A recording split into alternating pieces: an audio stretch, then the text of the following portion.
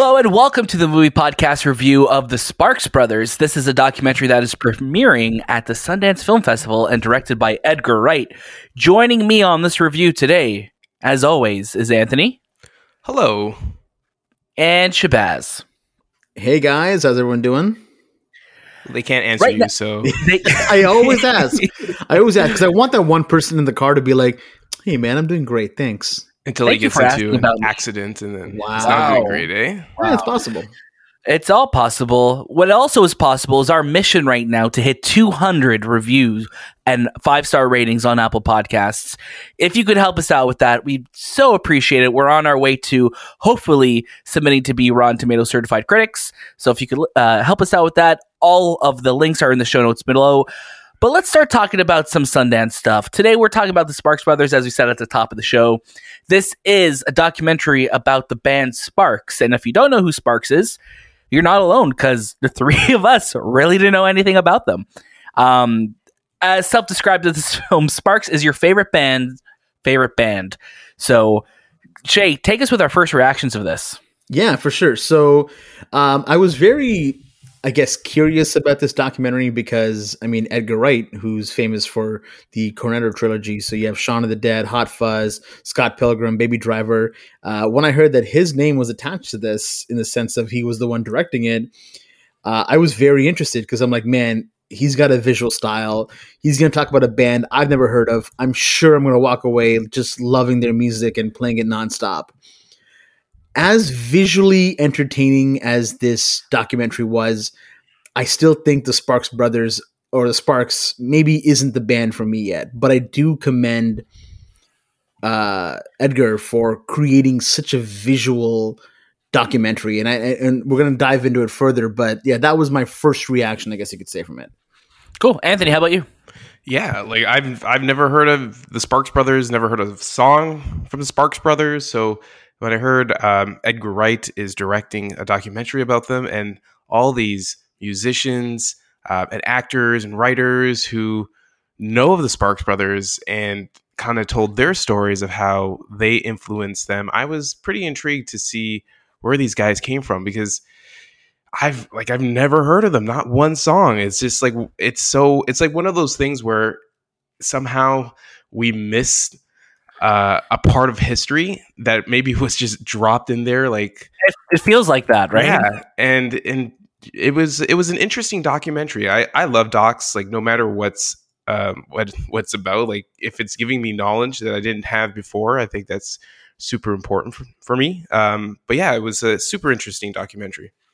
Yeah, I think with Sparks, there's such a they have such a unique sound, and then you definitely hear how bands that we do know were inspired by them. And I loved seeing all the different musicians and actors kind of talking about how this band inspired them. And again, I'm almost like embarrassed to admit that I had no idea who Sparks was. It's like a complete, and I love music. I love music from the 70s and 80s and 60s. Like it's crazy to me that this could be such a blind spot. But as you would expect with an Edgar Wright film, this is every much as like stylish and vibrant as you would want from him. And I think he paid such a beautiful tribute to them as well too. And it's always nice when these documentaries are made, and not to sound morbid, when the artists are still around too. And it's nice seeing them part of it. I loved hearing their stories and hearing kind of them really talking about how where they started, where they went, and what inspired them, and kind of their reactions to their own kind of trials throughout life, which is really cool to see. A lot of the times with documentaries, you miss that component. You can only tell it, in looking back without the artist there. And I really appreciated that they were here to help tell their story. For sure. Something you mentioned, Shay, as well too, that I really dug is, the cinematography in this documentary is really great. And just the use of color with the documentary, with the interviews being in black and white, but some of the cutaways and stuff being in color, it really helped like make things pop and stick out. And I remember we were talking about that yesterday. You brought that up during our watch of it. I'm like, yeah, it's so true. It helps so much with the storytelling of this documentary.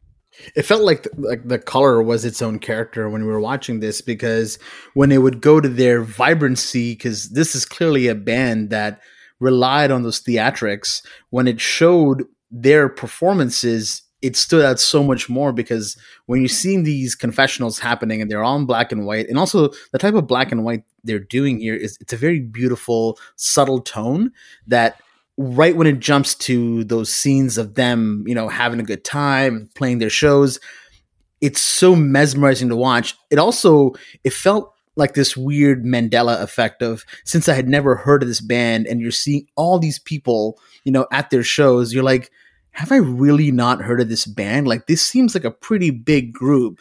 They've done 25 albums and I've really never heard of their songs. That's wild to me. It was such a wake-up call. Yeah, it really was. It really was. Like, again, I kind of felt like embarrassed. I'm like, is this all just like, is this fake right now? Is this a real band? I loved how they had the ongoing joke of like everybody thought they were British, because us too, like watching, we're like, oh, I thought these guys definitely look like they're some type of weird British underground band, but nope, they are American. Yeah, it was surprising when I heard that they were from California, because you just sound like a British band from that time period.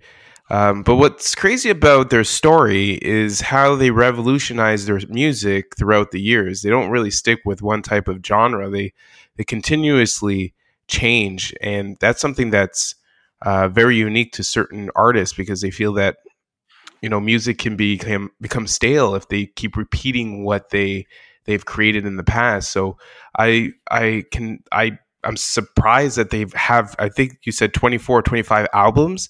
It's like 800 songs, but each one of those albums is completely different from the other one, which is amazing. Yeah, it's a very unique thing that the Sparks have been able to accomplish in their career, and hopefully they'll be able to continue doing it, because they look like they're ready to keep making more music, which is awesome.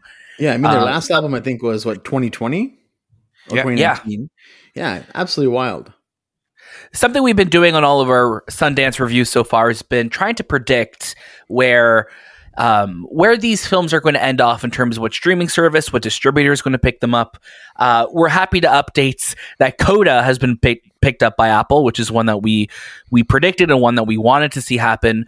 Anthony, where do you think the Spark Brothers is going to end up? Do you think, so you're asking me, do I think it would show up on like a streaming service type of thing? Yeah, like where is it going to end up? Is it going to end up on a streaming service? Is it going to go to a distributor and get a theatrical release? What do you think is going to happen with Edgar Wright? I would think it would go to like a theater VOD type of thing. I don't know if a streaming service would pick it up, because it doesn't feel like a Netflix stock, and it doesn't feel like a Amazon. Maybe Apple would pick it up because they're very unique, and even the style and the look of them of the doc very resembled something that Apple would produce. Yeah, I could see the marketing with Apple for sure. How about you, Shay? Yeah, I definitely see Apple being the place that it has to go to as well, because it has that visual style. And I mean, Daniel, you talked about the Beastie Boys one, for example. I feel like they could market it very similarly. Yeah. So let's get into our recommendations for this film. So, of course, this film does not have a release date yet, so we are just kind of basing it off of what we've seen already. Anthony, open us up. What is your recommendation for the Sparks Brothers? So my recommendation would be to add it to the queue. I think it was a really well done documentary. It opened me up to a band that I've never heard of, and I think a lot of our audience they probably are in the same boat. And this is directed by a really great director, and you get to learn about a group that you've never heard about before, and you go through the ages with them. You understand their quirks and their style and what brought them to where they are today. And I love those types of documentaries. It is a bit long. I felt like it was super, like there was a first half and then there was a second half that just kind of went really, I would say 10 to 15 minutes over. They could have shortened it up a bit, but yeah, add it to the queue. Watch it when you can. Sounds good. Shay, how about you? Yeah, very much similar as Anthony. I think it's a little too long. Still really well done, but I don't know if it didn't have me going back to listen to their music, I guess is the best way I'll say it. But I'd say add it to your queue. Awesome. And I'm right there with you guys. I think if you are a big Sparks Brothers fan, this is going to be an immediate watch for you. So there's no doubt about that. And I think, like you guys as well, this did feel a smidge long, but I think with Edgar being such a big fan that he is, you find it, I think it may have been hard to cut some things out. You want to really tell the full story. So I get why it's a bit longer, but for a general audience watch, I'm like, yeah, this feels like it's about 10, 15 minutes too long. I'm going to definitely say add it to the queue. But of course, if you love music from this time period, if you know who Sparks is, you're going to watch it right away. So, and it's such a well-made documentary, so you're not going to be wasting your time with it. We are continuing our Sundance coverage this week. We do not have our traditional movie podcast episode going up on Monday or February 1st, but don't worry because we have tons of reviews coming out, including Malcolm and Marie, Judas and the Black Messiah, and everything else that we're watching at Sundance. So your podcast app is going to be filled with the movie podcast this week. Still, we'll be back next week with our full episode, and we'll be kind of recapping Sundance as well. Thank you so much for listening to this week's episode. Of course, please don't forget to leave us a 5-star review if you like what we're doing. All the links and more is going to be in our show notes below. That was This Time with the Movie Podcast, and we'll see you next.